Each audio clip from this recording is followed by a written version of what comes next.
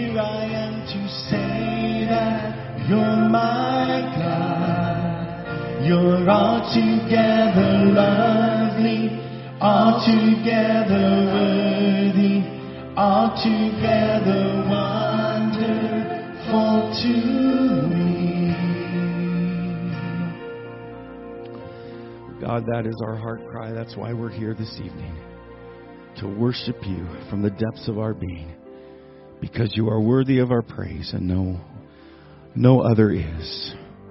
So we come to declare your goodness, your greatness, to declare your name, because you are our God. At your name, the mountains shake and crumble. Your name, the oceans roar and tumble.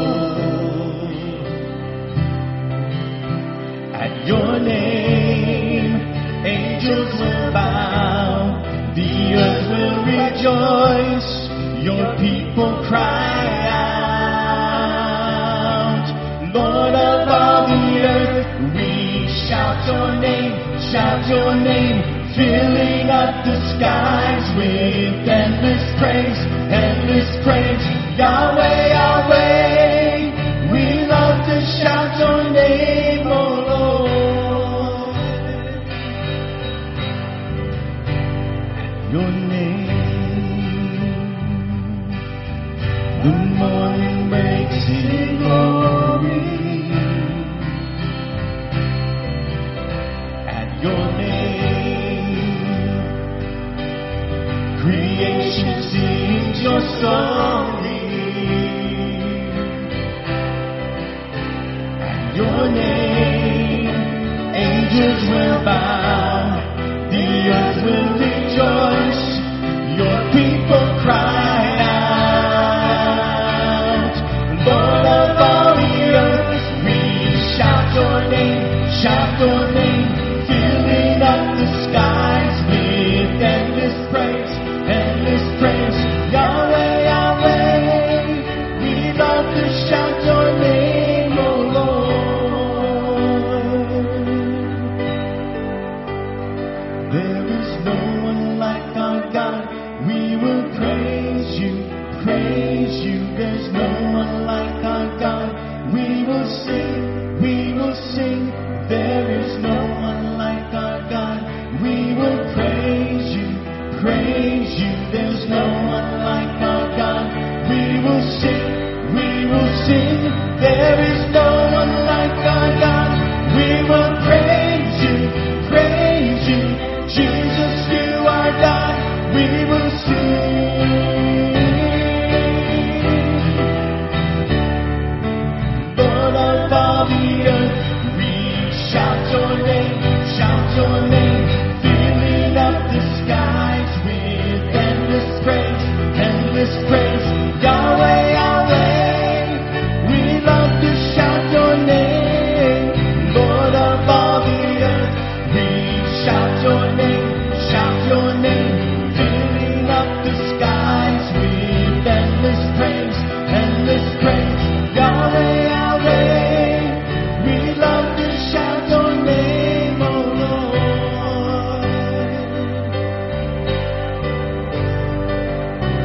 Yahweh, Yahweh. Love to shout your name, oh Lord.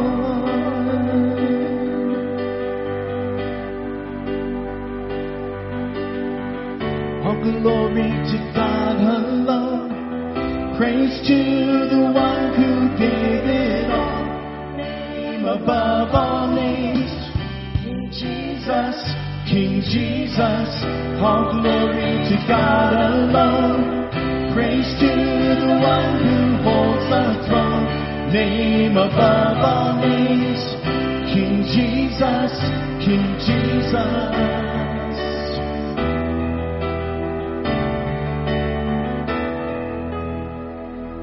Perfect in love, here you are, robed in majesty and might.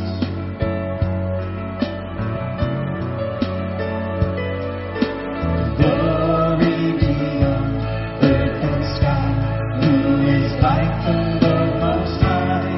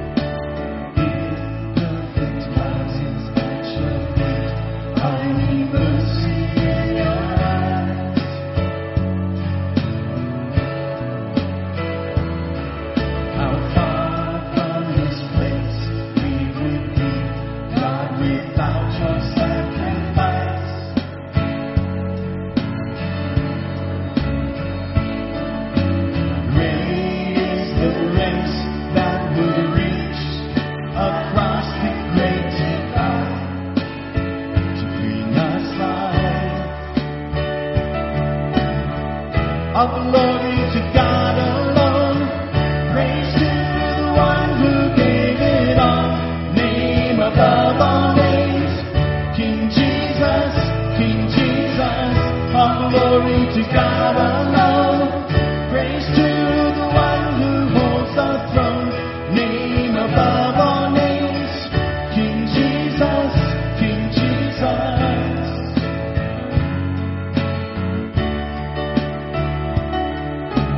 Shout all the earth, shout like you know that our King is risen. Shout like you know the kingdom of heaven is here. Shout all you saints, shout like you know that we're in His presence. Shout like you know the King is in residence here.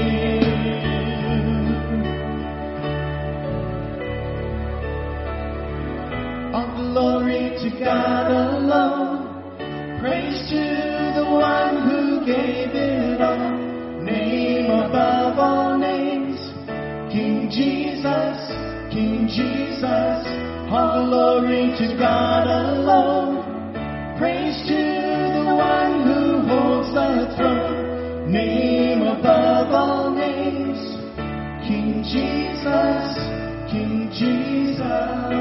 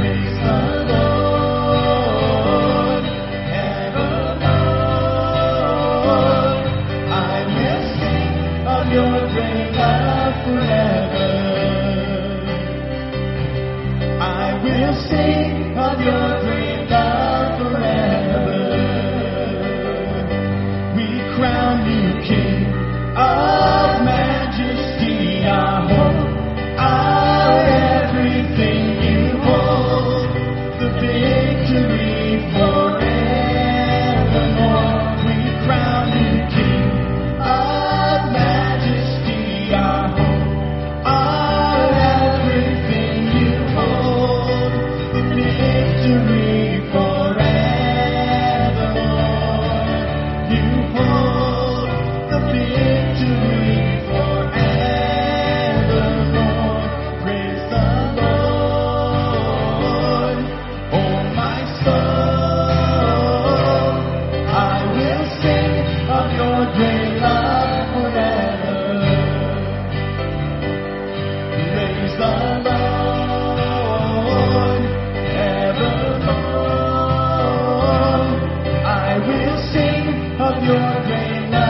forever.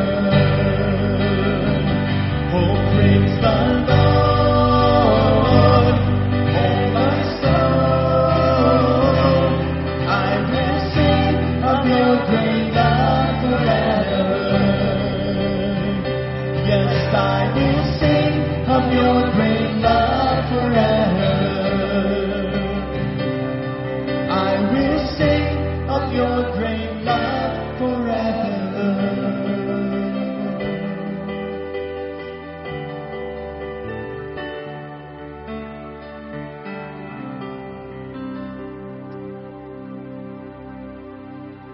He is worthy of our praise.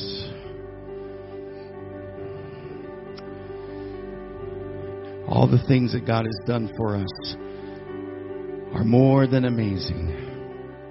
That's what this next song talks about. That He is more than amazing because He's the one that provided the way for us to the Father. You're the one who walked on water, and you calm the raging seas. You command the highest mountains to fall upon their knees. You're the one who welcomes sinners, and you open blinded eyes. You restore the broken-hearted, and you brought the dead to life. Sing that with us. You're the one who walked on water. You're the one who walked on water, and you calm the raging seas.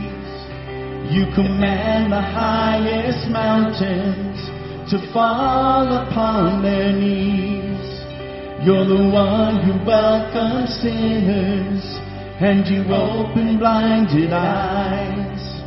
You restore the broken-hearted, and you brought the dead to life.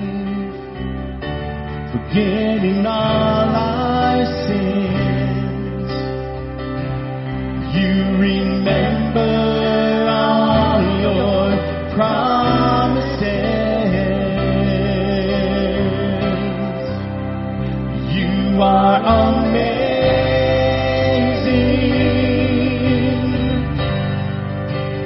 more than amazing.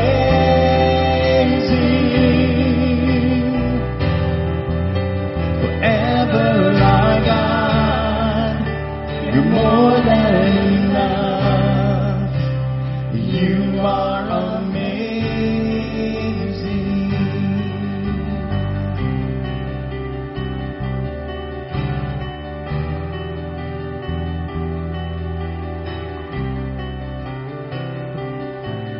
With authority you've spoken, and you've set the captive free.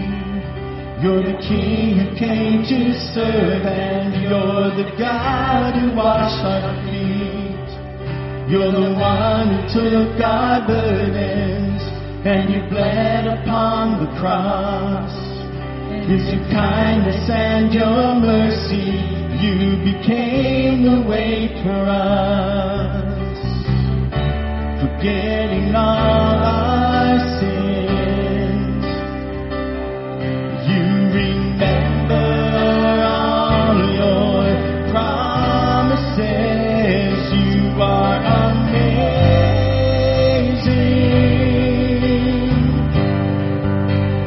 You are amazing.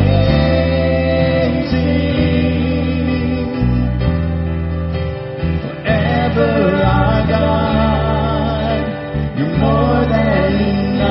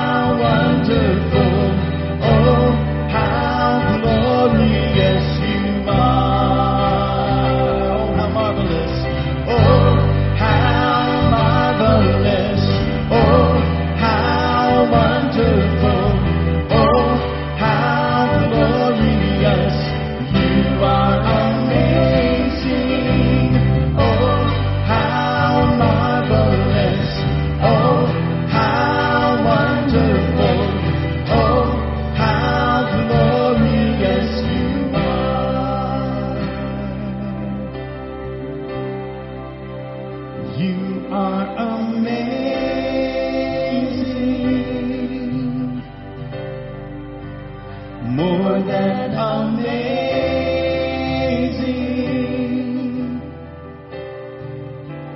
forever our God, more than enough.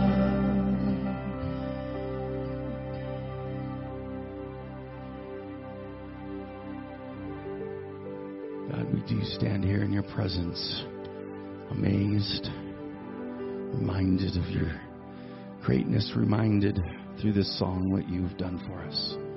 That you gave your life. You've taken away all of our sin. We stand in your presence this evening as your sons and daughters, clothed in righteousness and deeply loved by Father God, filled with your Spirit, to be able to follow you, to be able to love you, to be able to declare that Jesus, you are Lord. So you are more than enough, and we rejoice in your goodness this evening. Now we look into your word, and we ask that you would teach us, Holy Spirit, in Jesus' name. Amen. You may be seated. If you would, open up your Bibles to 1 Corinthians chapter 13 as we continue our study and our journey through God's Word. And we will finish 1 Corinthians next week. And then we're going to roll right into 2 Corinthians. And then after 2 Corinthians, we're going to bounce back and do the Gospel of John and be able to continue that journey on. I know some of you were interested in getting baby bottles. I saw that there are some more. So if you're watching online or if you're here and you didn't get yours, I want to encourage you. There's some more available in the lobby. They're going to be due in Father's Day, that Father's Day weekend. So we want to encourage you to fill those out. Also a reminder, too, as we prepare for our trip to Turkey, to the 7 churches of Revelation and to Rome. The deadline is drawing close. I think it's June. We want everybody to get signed up. And so if you're planning on going, please check it out. We have information for you online, or you can check with the church office. Tonight we're going to be taking a look at 1 Corinthians chapter 13 and 14. As Paul was addressing the question, what about our worship services together? When the Church of Corinth was getting together, there was a conversation about tongues and how things were happening and such. And we started on it last week in the use of the spirituals or the spiritual gifts during the corporate worship settings. Now keep in mind, Paul is answering questions to the Church of Corinth, and the church had written to him concerning these things. They were doing well for a while, but then they started falling into this sense of worldliness and carnality and such things in a manner that was becoming disruptive. Their worship services not only were disruptive, their church discipline was not happening like it should. They were taking advantage of the Lord's Supper and eating it inappropriately, and there was a lot of things that just needed to be corrected. When it came to their worship services and their gatherings, the Holy Spirit was given to them, and they were using spiritual gifts, but it had gotten a bit out of control.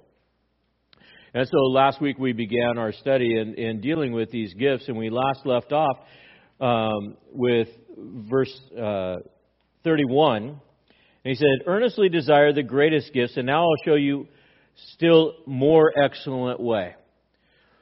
They were desiring the use of the gifts, but they were desiring the use of the gifts for all the wrong reason. They were doing it for a sense of show.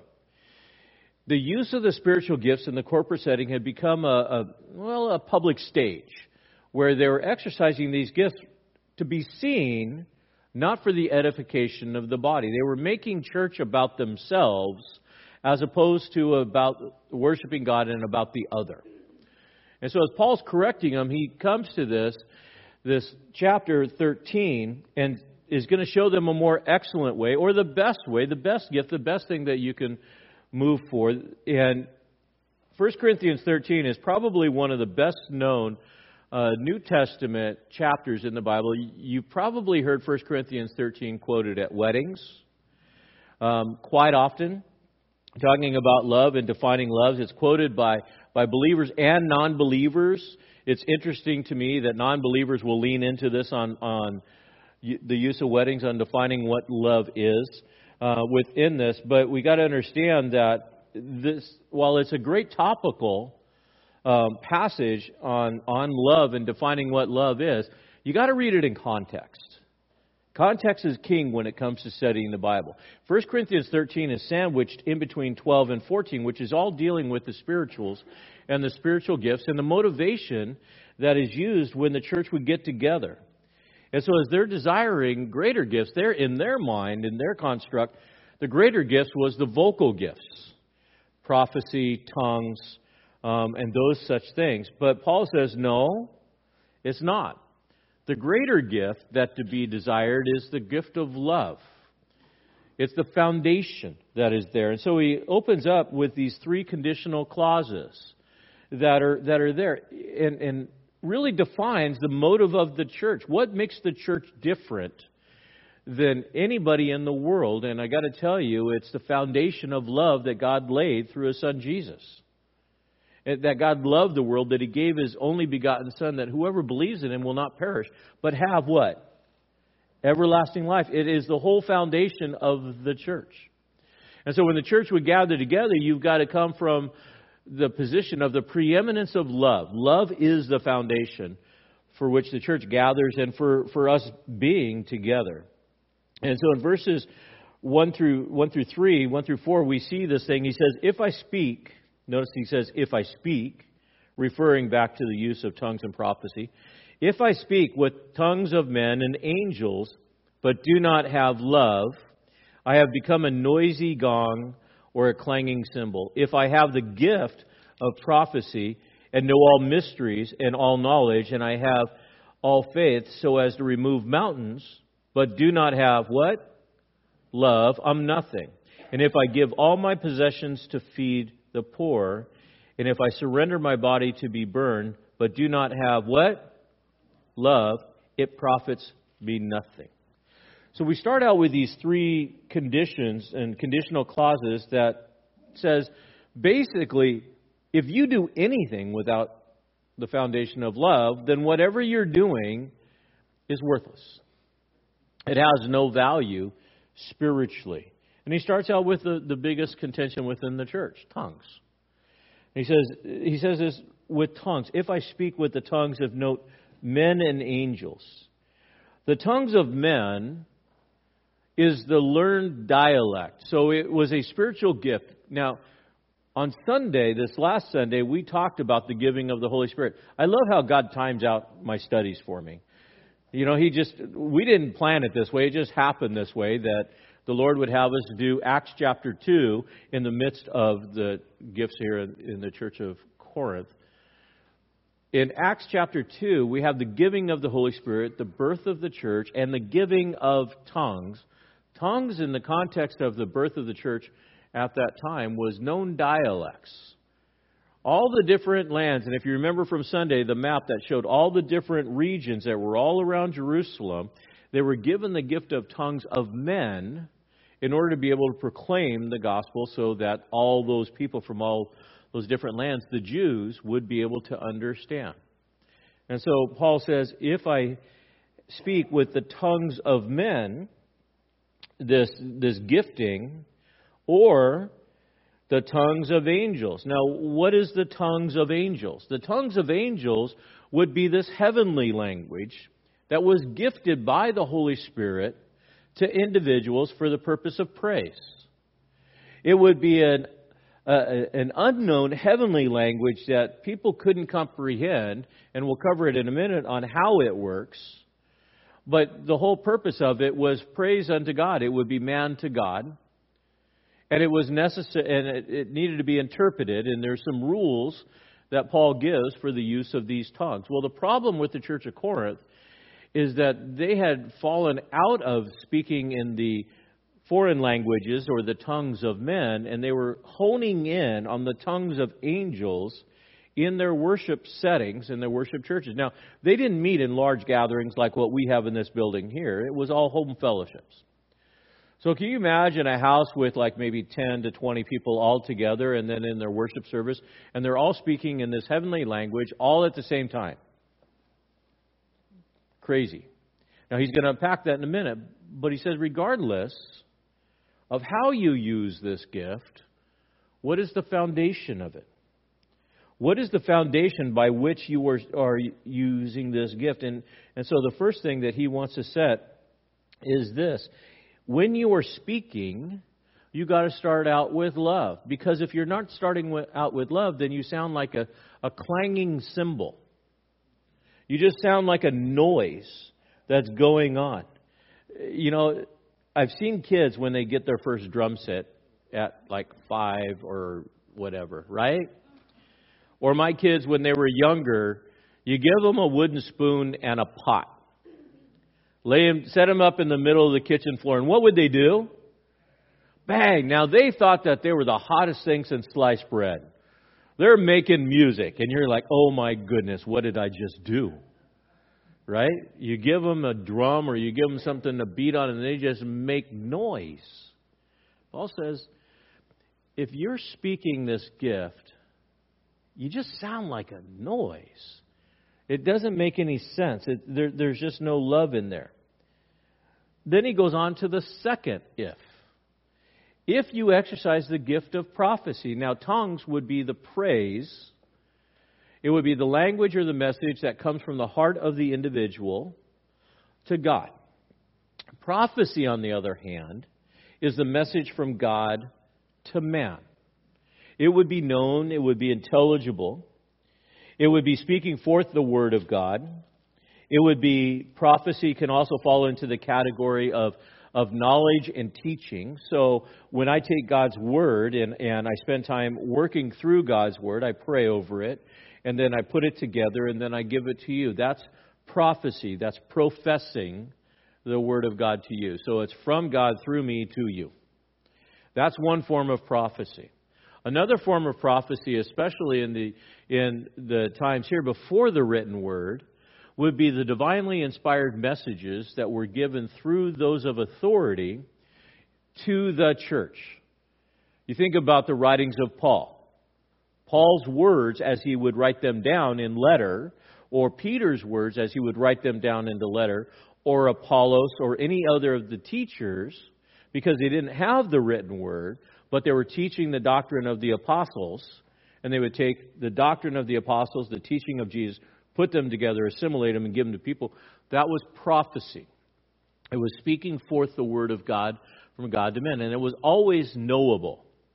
It was always intelligible. It was done in a regular language that everybody could understand. But notice in verse 2, it's not just prophecy. He says that within this, if I know all the mysteries of knowledge, and if I have faith. The other two gifts that are mentioned in verse 2, besides prophecy, is knowledge and faith. And those are the three key elements that are given within the collective of the church body when they gather together. They gather together to learn God's Word, to understand God's Word, and to exercise God's Word. When we think about prophecy, it is the speaking forth of God's Word. Knowledge is the teaching or the unveiling of the mystery. The word mystery there in Greek is mysterion, which literally means the thing that was once hidden that is now revealed. Have you ever studied God's Word and you didn't really get it, and then all of a sudden you read it, and then it's like, oh, the light came on. How does that happen? Right? Did you just become super smart all of a sudden, or what happened? No, it's the Holy Spirit, right? The Holy Spirit reveals the mystery that once was hidden to you, but is now revealed. It makes sense. Mysterion. So it's a work of the Holy Spirit that ends up happening. You're sitting in a Sunday morning, Wednesday night, or any other Bible study, women's ministry, men's ministry, whatever. You're taking a look at something, and all of a sudden they're covering a passage, and you go, I get it now. I get it. How did that happen? That's a work of the Spirit. Unveiling that, or this gift of knowledge. And then faith is the assurance of God's Word.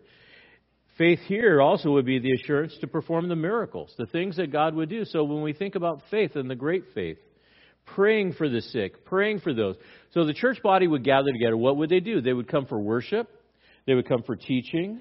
They would come for praying for one another, exercising the spiritual gift of faith, praying and looking for that healing and looking for that.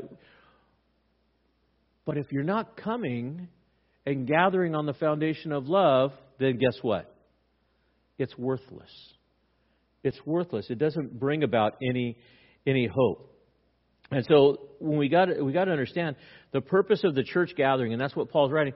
The purpose of the church gathering is so that the leaders who are stewards of God's Word will unpack the Word for your edification, building up, your exhortation, encouraging you to do the right thing.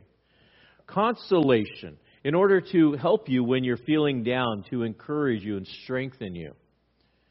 A lot of people will say, well, I don't need to go to church. Yes, you do. Yes, you do. You need to go to church. You need to be in fellowship, regular fellowship. I love you all that are watching online, but I can tell you what, you are missing out tremendously. Because that's only a one-dimensional relationship. You're missing out on the encouragement and the prayer and the strengthening and all of those things. And so it's important for you to come into fellowship. The other thing that we got to understand is the spiritual leaders that are here in Corinth, they were exercising their gifts without love. And I can tell you this. If you're a spiritual leader and you are not leading from a position of love, there's a great danger. Instead of feeding the sheep, you end up beating the sheep. You take God's Word and you can use it as a club or a means to your own end. In our day and age, have there been spiritual leaders that have abused people and created spiritual abuse, using the Scripture to coerce or to beat people and to get them into subjection in their own way? Absolutely. Absolutely. And so within this, we think about the encouragement of Jesus to Peter. Do you remember after Peter was feeling down because he betrayed Jesus? Jesus met him on the seashore, made him some fish tacos alongside, and said, hey, look it. No, it wasn't fish tacos, but did cook him breakfast with fish. He said, Peter, do you love me? Peter said, Lord, you know I love you. Then feed my sheep. Peter, do you love me? Yes, Lord, you know I love you. Feed my sheep. Peter, do you love me? Yes, Lord, you know I love you. Feed my sheep. What was the goal of this Peter as a spiritual leader? Who would preach, as we're going to study on Sunday, in the message of Pentecost? What was his job? Feed the sheep. The gathering of the people in Corinth, just as the gathering of the church today, is for the purpose of edification, exhortation. And to exercise these gifts in a manner that builds up the body. The third if, he finds in verse 3. If I give all of my possessions to feed the poor, and if I surrender my body to be burned, but do not have love, it profits me nothing. There's a lot of philanthropists in our world today, isn't there? A lot of people got lots of money, right? They go to this charity, that charity, and all this other charity. But what is attached usually to these big donors? Name recognition. I want this hall named after me. I want this building named after me. There was a church in Southern California where the pastor was trying to get people to donate a ton of money. And it had a tower made out of crystal.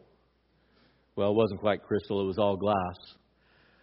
But I remember going there and walking along the bricks that would lead up, and it was the names of all the people that had donated in order to be able to build that place. And in order to get your name on a brick, you had to donate $10,000. I can tell you what, that brick did not cost $10,000. But as you walk up, you recognize all of those names.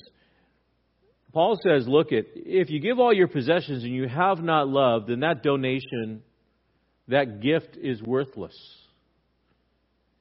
If you're doing something to be recognized, and it's not out of this position of love where you want to be able to love the person, keep your gift. Don't give it. Because it doesn't do any good.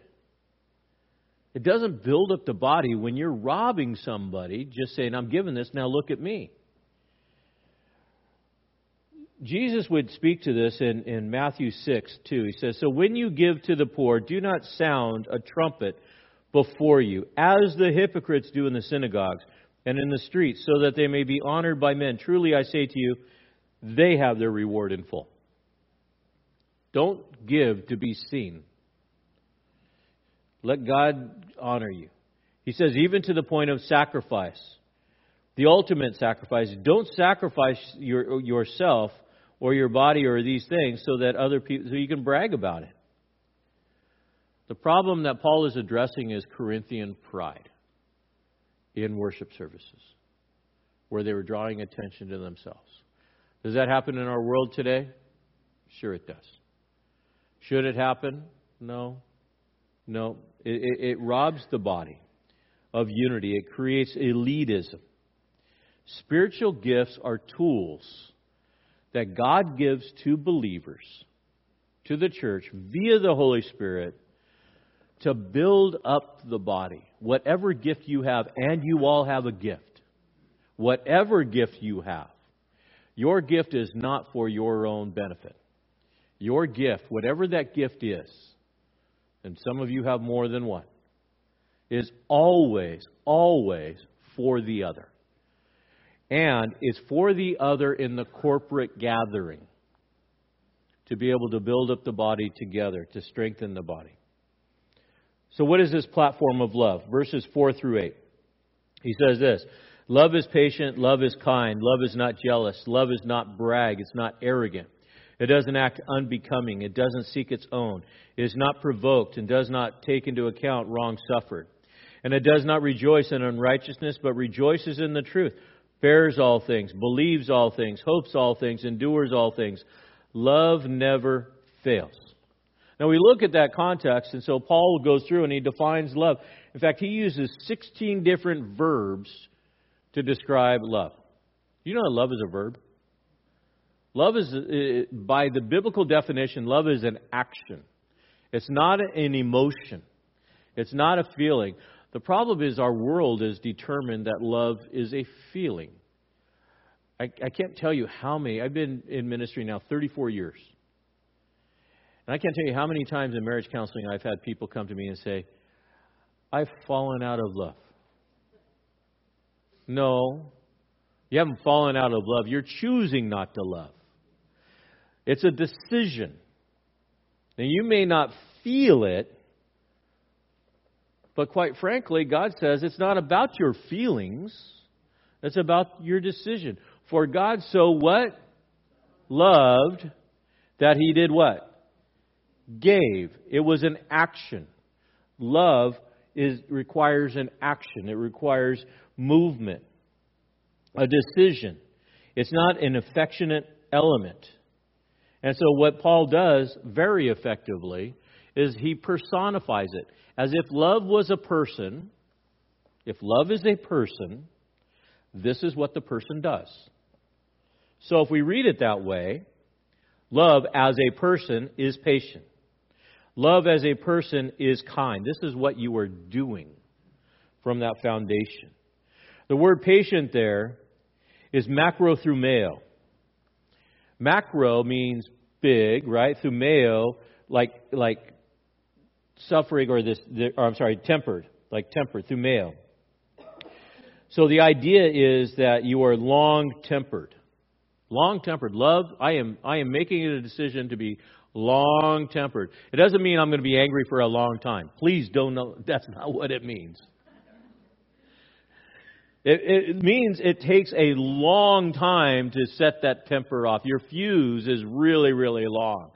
And so what love is, the idea of patient is it takes an awful lot to get you to lose your temper. It is patient. Love is kind. Crestumeo.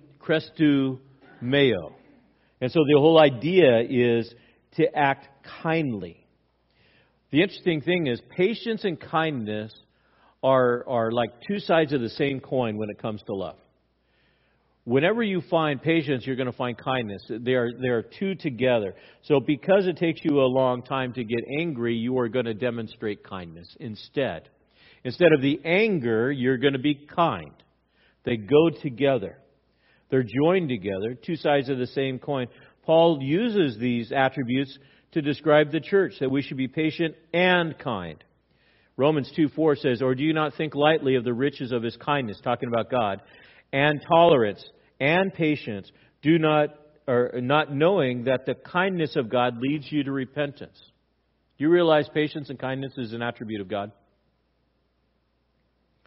Aren't you glad that God is patient with you and kind?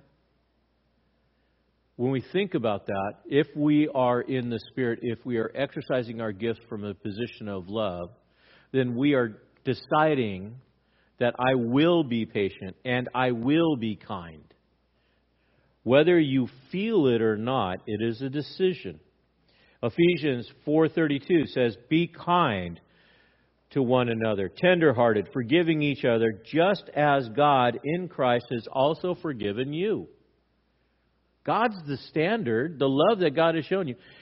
I'll tell you this, before you get angry at somebody, take 10 seconds, pause, and reflect on how God has been patient and kind towards you. And then from that strength, from that meditation, ask yourself, by what right or what privilege am I exerting to treat the other person less than God has treated me? I need to check myself within this. Then he goes on and deals with some negative verbs or some negative actions, or we would call these to be these double negatives within this. In verses 4 through 6, he says, it's not jealous, does not brag, is not arrogant. And you see that not repeated over. Is not jealous. Zeloi is this idea of jealousy with zeloi. It is not envious that creates strife. In other words, you're not looking at somebody saying, I want what they have. Love does not say, how come they're getting it and I'm not getting mine?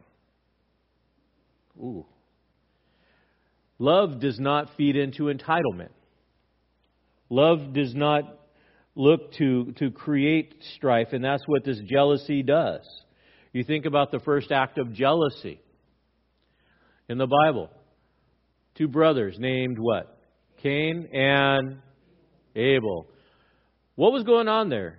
Abel's sacrifice was accepted, Cain's was not. God went to Cain and said, Cain, hey, what's going on? Why has your countenance fallen? Don't you know if you will do good, you'll be accepted? What happened? He was jealous that his brother's offering was accepted and his was not. We know in Hebrews that Abel offered his offering in what? Faith. And so we see this example in the first murder of the Bible that comes out of this jealousy, and it was in a worship setting. Horrendous. Why? Because it's fleshly. 1 Corinthians 3:3 says, for you are still fleshly. And this is Paul earlier in this same letter. You are still fleshly. For since there is jealousy and strife among you, are you not fleshly? And are you not walking like mere men? When you become jealous of other people, and again, we're talking about the context of the body of Christ. Not even talking about the world. We're talking about the body of Christ within that. It says you're acting fleshly. And this jealousy that leads to sin, and this sin that leads to infighting. Are there church splits in the world today? Sure. Why? You can always come back down to this envy and this strife. This idea of entitlement. We're going to fight about the color of the carpet. Why? Because I want blue and you want red, and I don't want you to get your way. Should not be. My druthers, rip out the carpet then. We'll all go on concrete. Call it good. But the deal is, we should not be fighting like this, especially as the body of Christ, and be divided. Notice he says, and it does the next negative, does not brag, or literally does not put yourself above the other, or the idea of heaping praise on yourself. The Corinthian church, because of their exercise of spiritual gifts, were saying, look at me. I got the gift of tongues. Wait, you can't start the service until I get there because the tongue speaker is not present. Or the interpreter is not present, or this person. They don't brag on themselves, or heap things on themselves, this praise. Look at me, I'm all of that. And it goes along with the next negative. It doesn't brag, and it's also not puffed up, which literally means to inflate yourself. Are there spiritual leaders that are self-inflated? Sure there are. I'm a spiritual leader of the church. I deserve a jet. I read an article here, it was a number of years ago, about a spiritual leader of a mega church, and he was writing a letter to his board because he needed his jet upgraded. That's scary to me. And they were giving it to him. And I thought, wow, this is crazy. Crazy to me. Puffed up. The problem with arrogant spiritual leaders or arrogant people in the church is they read their own press articles and they start believing it. And it shouldn't be so. Love does not act unbecomingly. This is an interesting phrase because the idea is that love does not act in a way that is shameful or rude. Shameful or rude. It's the idea of being a public embarrassment or acting indecently. When the church gets together, you should not act in such a way that you're a public embarrassment to the church or act indecently or out of the norm, again, to draw attention to yourself. The original part of this was dealing with acting shamefully in an incestuous social behavior. Church of Corinth was part of a cultic community, and it was not odd for them to have this incestuous relationships that were going on within the Greek culture in their temple worship. But the problem is, to bring that into the church is inappropriate. To act shamefully would basically says this: don't be having affairs in the church. Don't be cheating on your wives or cheating on your husbands and think that it's okay, that you're hyper-spiritual, that you're able to do this. Specifically, it was dealing with men and dealing with their virgin daughters.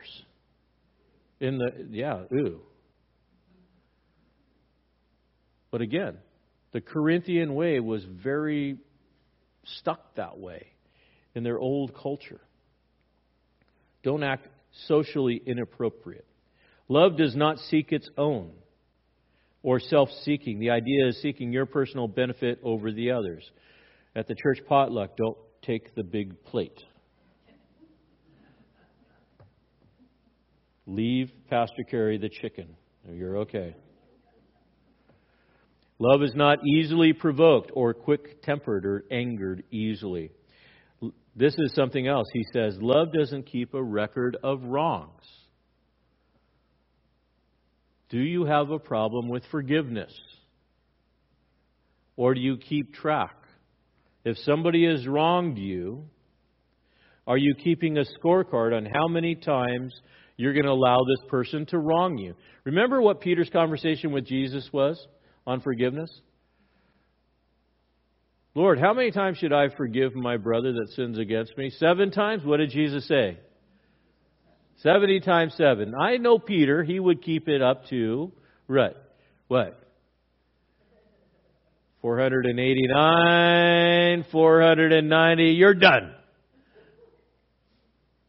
See, I did it 490 times. That is not what love does not keep a record of wrongs. Does God keep a record of your wrongs, or does He forgive you unconditionally and cast your sins as far as the east is from the west? If God forgives you unconditionally and doesn't carry those record of wrongs forward, we shouldn't. But how many times in church fellowship and church structure do we remember all the things that people have done and carry it forward within that? All the times that they have wronged us, just so we can be self-justified in our anger. It literally means don't calculate evil or counting the sin against the other person. And lastly, in this do nots, he says, don't rejoice together in unrighteousness. Love does not take joy in the unrighteous acts or the wrongdoings. In other words, church, Don't take great joy while other people are living in sin. The church of Corinth was having a problem with that. What was their problem? As we're going to cover it later, they had a guy that was having an incestuous relationship with his stepmother. And in their pride, they thought that they were all that in being accepting and tolerant of the brother that was doing that. And Paul said, kick him out. Kick him out. How is it that you can take pride and joy in your tolerance of sin? Does that happen in the church today? Absolutely it does. Well, we want to be relevant to the world. We want to be accepting of the world. No, you're taking joy in this liberty of being tolerant of this sin when you shouldn't be. That's not loving. How is it loving to tolerate a guy who's having an affair with his stepmother? It's not good for him, and it's not good for the new believer. That's not the loving thing to do. Sometimes the most loving thing to do is to call out sin and discipline sin. It's loving to think about your kids. Is it loving to tolerate their misbehavior? Or is it loving to discipline the misbehavior? Why? Because you don't want them to grow up rebelling against law and authority. So you want to be able to have that structure that's within this. Quite frankly, he says, love does not rejoice in immorality, but righteous living.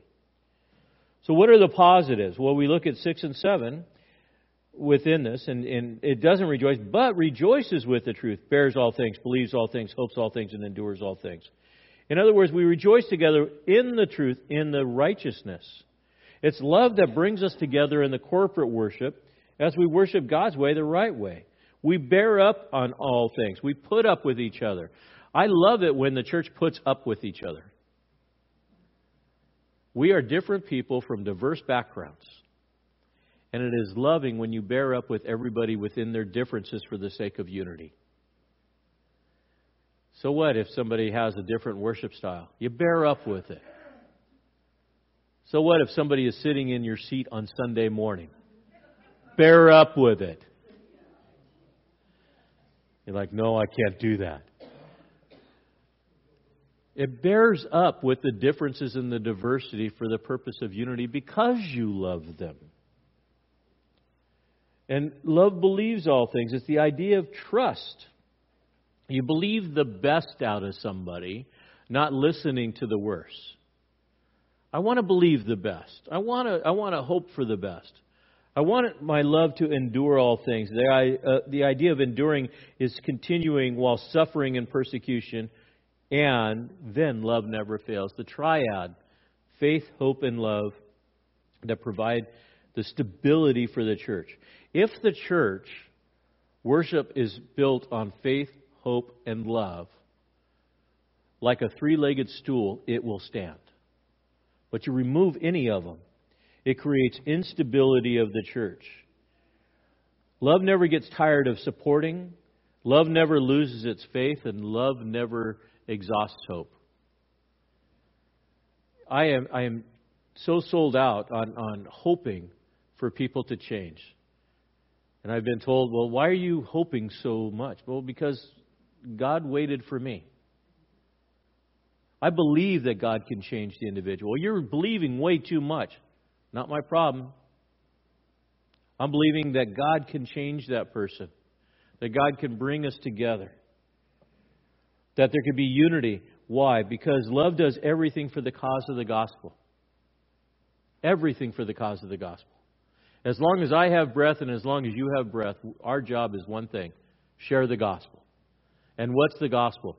God so loved the world that He gave His only Son, that whoever believes in Him will not perish. God is not willing that any should perish, but all should come to repentance.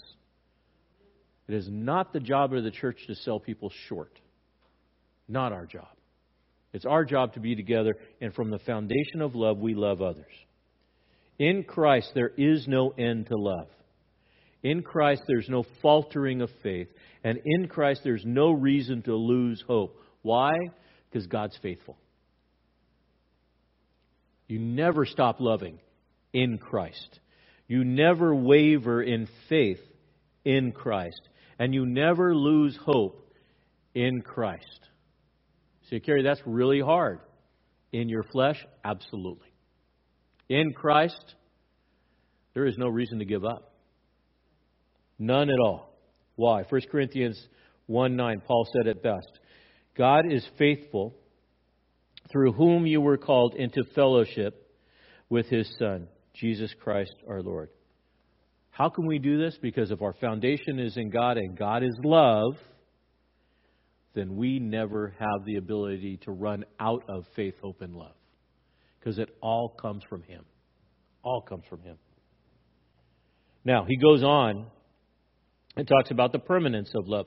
If God is love, and He is, and we never run out of love because love never fails, verse 8, he contrasts the gift of the church against the temporal gifts that aren't eternal. And so he says this in verse 8, but if there are any gifts of prophecy, they will be done away with. If there's any tongues, they'll cease. If knowledge, it'll be done away with. For we know in part, we prophesy in part, but when the perfect comes, the partial will be done away with. When I was a child, I used to speak like a child. I used to think like a child, reason like a child.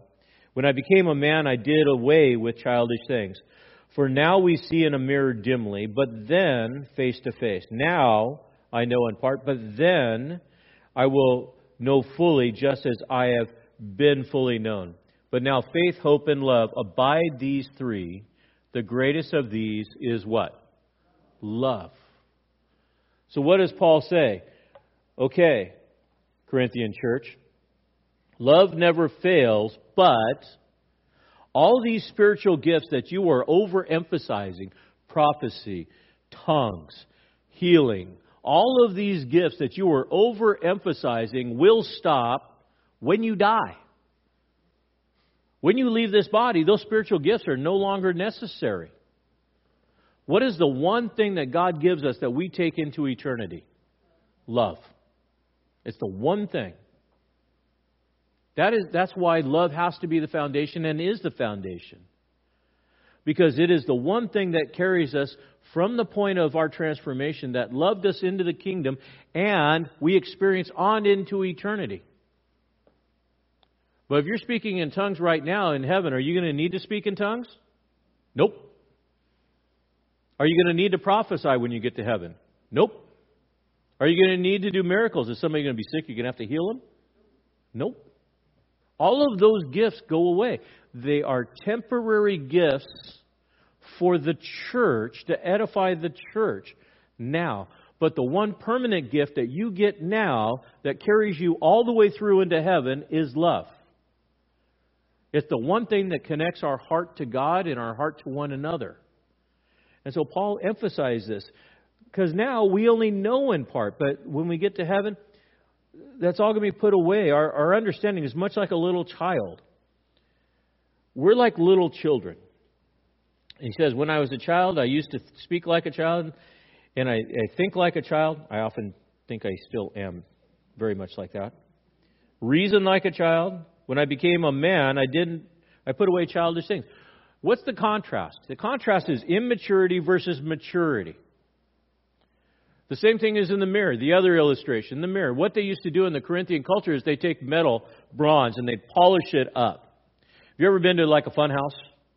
Like the carnival and the fun house mirrors, right? You look at those. You look in the mirror and you go, oh, that's kind of weird looking. And you laugh about it, right? I wake up in the morning, I look in the mirror and go, oh, and I laugh about it. So they'd have these bronze metal and they would look at it, but they were not clear reflections. There were distorted views. In this world, we have a distorted view of everything that is spiritual. Why? Because we have a limited understanding. We don't know all the things that are there. But when we see God face to face and not through this like polished glass, mirror, reflection, then we're not going to worry about all this gift of wisdom, gift of knowledge. We're going to see Him as He is. Can you imagine what that's going to be like and how cool that is? When you finally get to see God face to face, His glory, His essence that's going to shine from the throne. We read in Paul's writings, we read in John's writing, and it is impossible for the temporal to describe the eternal and all the things and use the word like all the time. Why? Because we don't have words that could describe who God is. And all of that's going to be removed. But for now, quit being so prideful about what you think you know when you really don't know. How do I know that? Well, you take a look at your kids. If you ever think that you got a handle on life, ask a teenager their opinion. They'll let you know that you really don't know anything yet. Can I get an amen for that? For sure. Paul in 2 Corinthians 3:18 says this, "But we all, with unveiled face, beholding as in a mirror the glory of the Lord, are," note, "being transformed into the same image from glory to glory, just as from the Lord the Spirit." You want to see transformation take place, compare your life now to where it was 6 months ago, a year ago, 2 years ago, or whatever. You should be seeing a noticeable change. Why? Because the more time you spend with Jesus, the more you look like Jesus. When will that finish? It doesn't finish until you see Him face to face. When all this old junk is shed and you are created, recreated, and glorified. So what should I do now? For now, focus on love. Because all of these spiritual gifts, while they are good, they are tools to enhance the edification, the building up of the body. They're just tools. But always start with the decision to love. When you gather with believers, make that decision. I choose to love you. Does it mean when I gather with believers in this building? Yes. Where else does it mean?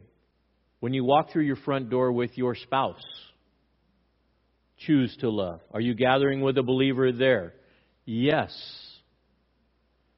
Your husband or your wife, if they're a Christ follower or a brother or sister in the Lord, and they deserve the same treatment that you would treat any other believer within the church, with the same respect. You focus on love. You make that the priority. And we continue to encourage that there is no greater thing that God has given to us other than love. In fact, it was the foundation. In Matthew chapter 22, 36 to 40 says this. As the rich young ruler came and they were talking about the greatest command. "Teacher, which is the greatest command in the law?" And He said to them, "You shall love the Lord your God with all your heart, with all your soul, with all your mind. This is the great and foremost commandment. The second is like it. You shall love your neighbor as" what? Yourself. On these two commandments depend the whole law and the prophets. We find that love is the foundation. That all activity within the church body exists. Because God loves us, we love one another. We love God and we love one another. That is our goal, that is our motive, our motto. Loving God to love others. Paul now comes back around to the one thing that the church was struggling with the most, and we find that in 1 Corinthians 14. And that was these vocal gifts that they were having such a hard time with. So he hones in on prophecy and tongues within this. If the gifts are there to build up the body of Christ, there are two gifts specifically that was causing the most problem. If you've ever been in a worship service where the worship service is primarily speaking in tongues without interpretation, or people yelling out, "Thus saith the Lord this, thus saith the Lord that, thus saith the Lord this or that or the other," and all of these things, it can be very disrupting. Now imagine in a house where it's going on and the teaching isn't going on, it's just a bunch of people blabbing. That's a problem. And the problem is the tongues were being used for self-centered pride and building up the speaker. Love is the foundation of the church, and teaching is the word is what builds the church up. I've had people ask, they say, "Kerry, why don't we speak in tongues during our worship services?" There's a lot of reasons, but primarily we're going to cover it here in 14 because the speaking in tongues in the corporate worship service has believers and unbelievers in the service with large numbers of people without knowing what the gift of interpretation is and all of these other things, and it can create chaos. Can you imagine 120, 130 people all speaking in tongues at the same time? How can that edify the body? How can that build up the body? It can't. Or if everybody, 120 people said, I got a word from the Lord. You think an hour and 15-minute service is long? Crazy. It doesn't work that way.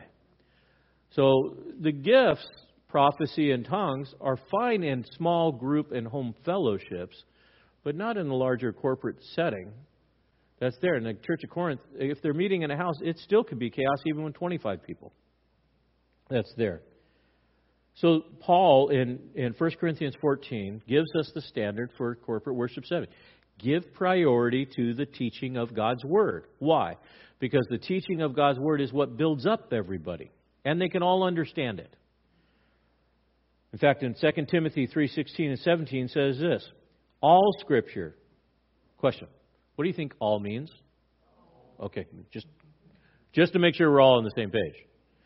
All Scripture is inspired by God and profitable for teaching, for reproof, for correction, for training in righteousness. Here's the purpose. Hina clause. So that. Hina. That the man of God may be adequate, and you can put woman in there. It's fine. May be adequate, equipped for every good work. The purpose of the church together is to edify, exhort, and to give consolation when we gather together, to build up. The worship services have become a circus in the Church of Corinth, a disorder where tongues and prophecy were out of order. So in verses 1 through 5, he says this. Pursue love. That's your premise. Yet, desire earnestly spirituals, gifts is implied, but especially that you may prophesy. Notice how he gives preeminence to prophecy built on the foundation of love. For one who speaks in a tongue does not speak to men, but to God. For no one understands, but in his spirit he speaks mysteries. But one who prophesies speaks to men for edification, exhortation, and consolation. One who speaks in a tongue edifies himself. Why? Because he's the only one that knows what it means. But one who prophesies edifies the church. Why? Because they all can hear. Now I wish that you all spoke in tongues, but even more that you would prophesy. And greater is the one who prophesies than the one who speaks in tongues, unless he interprets so the church may receive the edifying.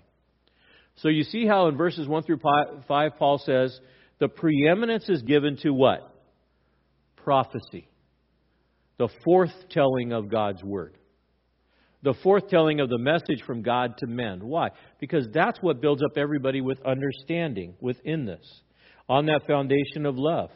Everyone can share without the need of an interpreter. And it's a clear message where tongues is not a clear message.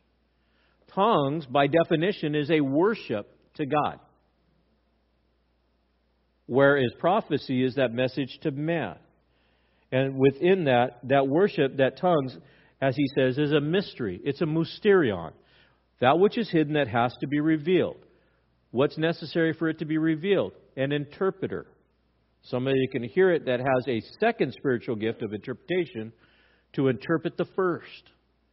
If there is no interpreter, as he'll cover in a bit, if there is no interpreter, the one with tongue should be silent. Because it doesn't edify. And he'll cover that in a minute. But within this, the one that is speaking in tongues is only building himself up. Why? Because the praise from his heart and his mind is going to God, but he's the only one that knows about it. So in the corporate setting, it doesn't benefit everybody within that.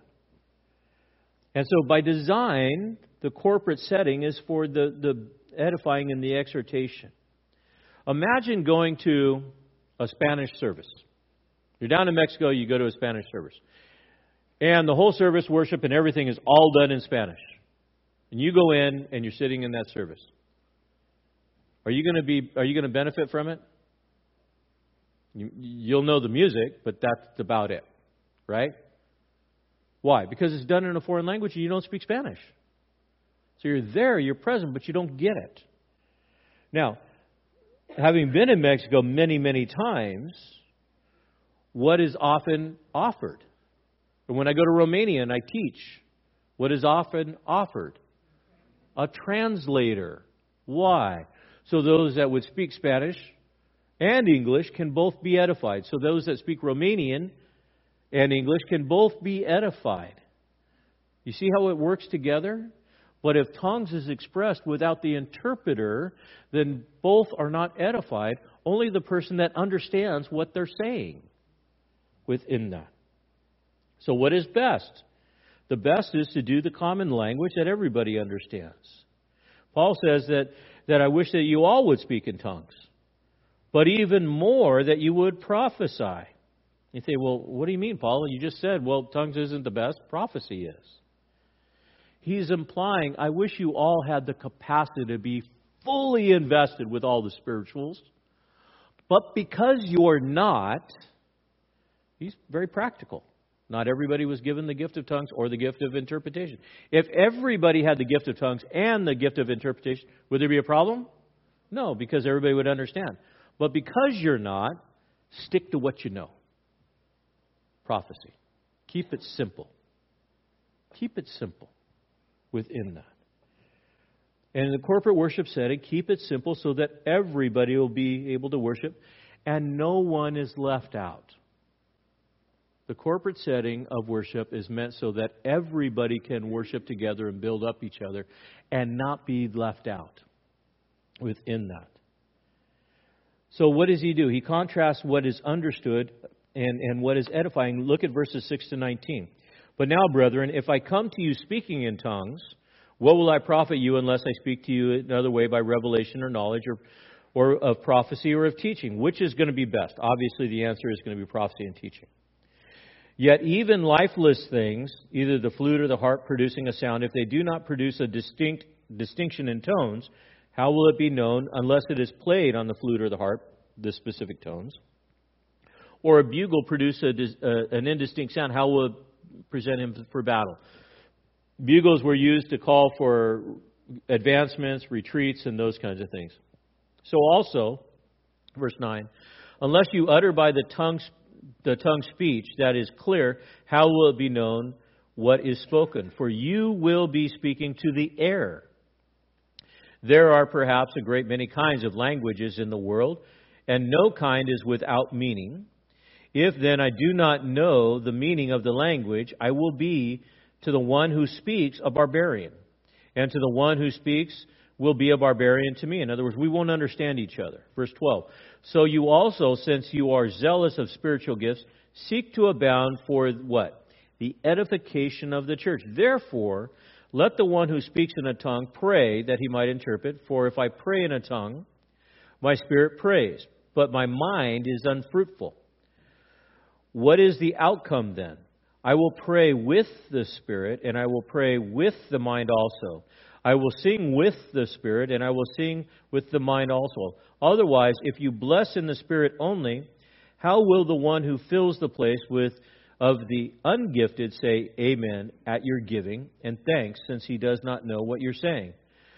For you are giving thanks well enough, but the other person is not edified. I thank God I speak in tongues more than you all. Paul was from the south. However, in the church, I desire to speak 5 words with my mind so that I may instruct others rather than 10,000 words in a tongue. So what does Paul say? Well, he says, first of all, the whole idea is that the message of God needs to come with understanding. If Paul was to bring a message that you didn't understand, would it be any benefit to you? If I got up here and I read the Bible in Greek, which I could, would that benefit you? No. So bring it an understanding within this. God's Word is given by revelation to teach, so it could be understood. Now, the problem is your mouth is an instrument. If Tom was to come up here and just bang out a bunch of notes that were random order, they could be notes, but in random order, would it be edifying? No. So he has a music sheet that says these are the notes. and they get put in order. And when you hear the order, what does your mind do? Your mind agrees with it, and you enter into that place of worship. Right? It's done with, because you can follow the order. And so within this, we understand that we need to be able to speak in a language that is in order, and tongues should be there. So what should you do? First of all, you should pray that there's another there that is interpreters. The gift of tongues should be intelligible. And within that, you should pray. And if you're going to pray, it starts with you knowing what you're saying. I've heard people say, well, I'm praying in tongues. Well, what are you praying? I don't know. Well, then that's not real tongues. That's you babbling. Tongues is a heavenly language that expresses the mind and the heart of a known statement, a known praise unto God. You need to pray before you open your mouth with tongues. And I do believe that people can pray and sing or speak in tongues today. But you better know what you're saying. Else, what are you doing? You're babbling to air. You can't say, well, I don't know what I'm saying. No, you do. You do. You need to. God is a God of order within that. And then if there is someone that can interpret, they would interpret it. And so he says, therefore, the one who speaks in a tongue, pray that he may interpret it. He knows, if I pray in a tongue, my spirit prays, but if I don't know what I'm praying, then it's unfruitful for me, and I'm not even edified. Do you get it? There's no edification there if I don't know what I'm praying. I'm just babbling. And then Paul says, give preeminence to the teaching. I would rather speak 5 words that you guys understand than 10,000 words in a foreign tongue. Why? Because it doesn't edify you within that. And so his point was to avoid these public displays of confusion that was going on within the church. Lastly, in verses 20 to 40, he says this is the order. Here is the practical side of his message. Brethren, do not be children in your thinking, yet in evil be infants, but in your thinking be mature. For the law is written, by men of strange tongues and the lips of strangers I will speak to this people, and even so they will not listen to me, says the Lord. So then the tongues are for a sign, not to those who believe, but to the unbelievers. But prophecy is a sign, not to the unbelievers, but to those who believe. Therefore, if the whole church assembles together, and all speak in tongues, and ungifted men or unbelievers enter, will they not say, you're mad? But if all prophesy, and an unbeliever or an ungifted man enters in, he's convicted by all. All what? All the words. He is called into account by all the words. And the secrets of his heart are disclosed, and so he will fall on his face and worship God, declaring that God is certainly among you. What is the outcome then, brethren? When you assemble, each one has a psalm, has a teaching, has a revelation, has a tongue, has an interpretation. Let all things be done for edification. And if anyone speaks in a tongue, it should be 2, 3 at the most, each one in turn, and must be interpreted. But if there is no interpreter, he must keep silent in the church and let him speak to himself and God. In other words, use your inside voice. Let 2 or 3 prophets speak, and let the others pass judgment. But if a revelation is made to another who is seated, the first one must be silent. For you can all prophesy one by one, so that all may learn and be exhorted. And the spirits of the prophets, note, are subject to the prophets. For God is not a God of confusion, but of peace, as in all the churches of the saints. And the women are to keep silent in the churches, for they are not permitted to speak, but are subject to themselves, just as the law says. And if they desire to learn anything, let them ask their own husbands at home, for it is improper for a woman to speak in the church. Was it from you that the word of God first went forth, or has it come to you only? And if anyone thinks he is a prophet or a spiritual, let him recognize that the things which I write to you are the Lord's commandments. But if anyone does not recognize this, he's not recognized. Therefore, my brethren, desire earnestly to prophesy, and do not forbid to speak in tongues, but in all things must be done properly, decently, in a decent manner. So what is the order? Well, first of all, when you're using tongues in the public setting, you should make sure that you do it with maturity, not like a child. He quotes out of Isaiah 28:11-12, and he says, "Indeed, he will speak to this people through stammering lips and foreign tongue. And he said to them, here is the rest, give it to rest the weary," and the response, and they would not listen. One of the things that we understand is this, that the practice of speaking in tongues in the known languages in Acts chapter 2, for the unbeliever, drew their attention. Do you remember they came to him and they said, "What is this that's going on? How does this happen?" And it drew their attention, and they said, "Well, what is this? How is this going on?" And then Peter preaches, as we're going to cover on Sunday, and 3,000 people get saved. What we see in Acts 2 is the application of what Paul is saying here. That tongues were given in a known language. The men's hearts were convicted. So when you assemble, understand that tongues are there as a sign to the unbeliever to get their attention. Then when they ask, "What is this?" now you have opportunity to prophesy, which convicts their heart. See the proper order within this. Tongues would be part of the worship. But for the believer, it's the sign of God's word speaking. So for the believer, prophecy is a sign to you that says, yes, this is the word of God. This is what I need to pay attention to. And you see the power of the word of God. The cumulative result is the unbeliever comes to faith, the believer is edified, and all come together for worship. You see how that works? The unbeliever sees the power of God through tongues. What is this power? It's the power of the Holy Spirit.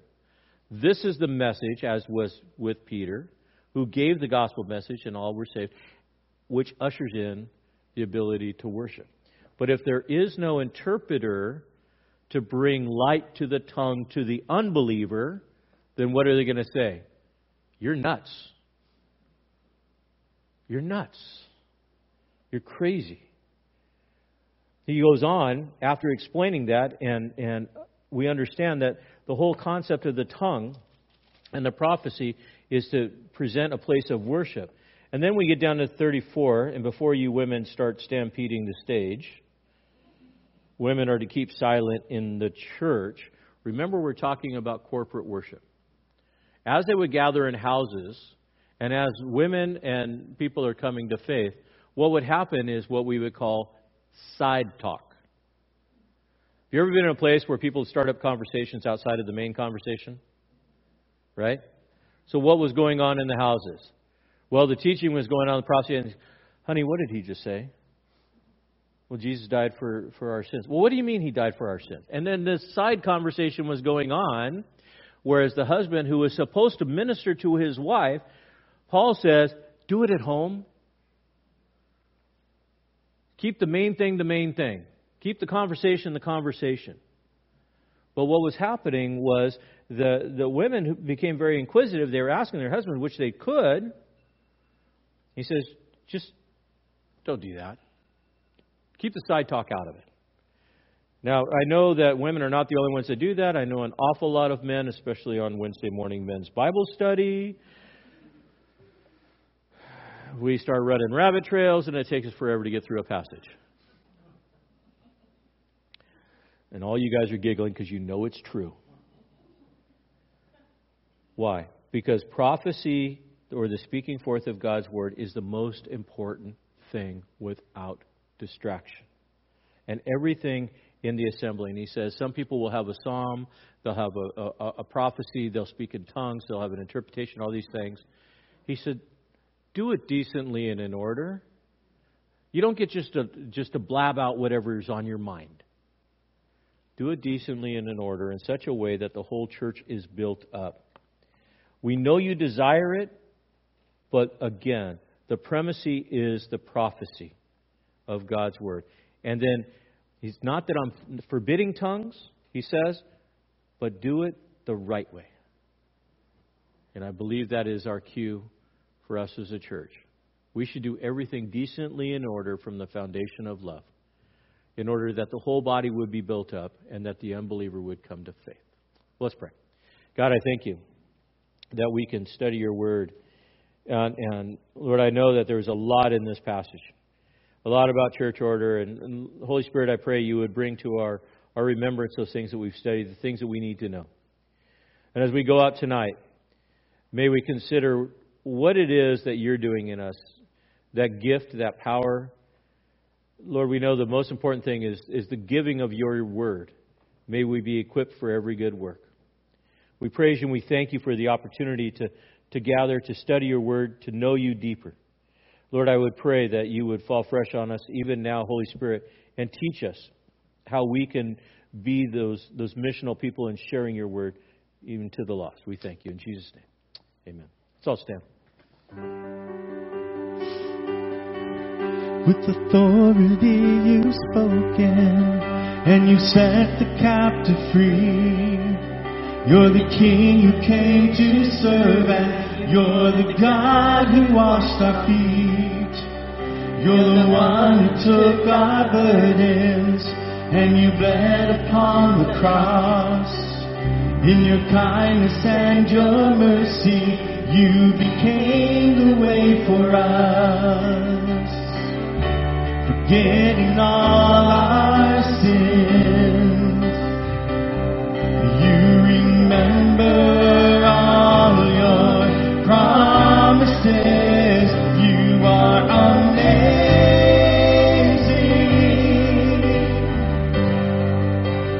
more than amazing,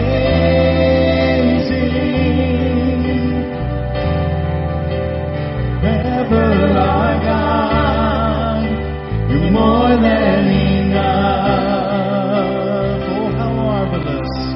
Oh, how marvelous. Oh, how wonderful. Oh, how glorious. You are amazing.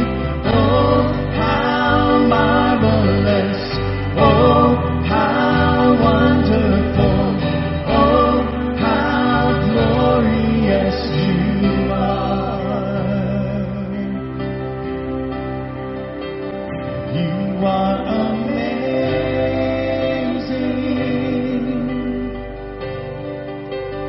more than amazing,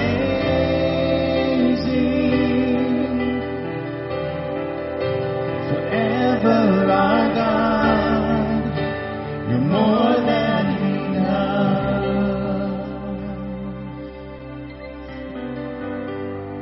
God, as we go about the remaining part of our week, we desire to bring you all honor and glory in everything that we say and do.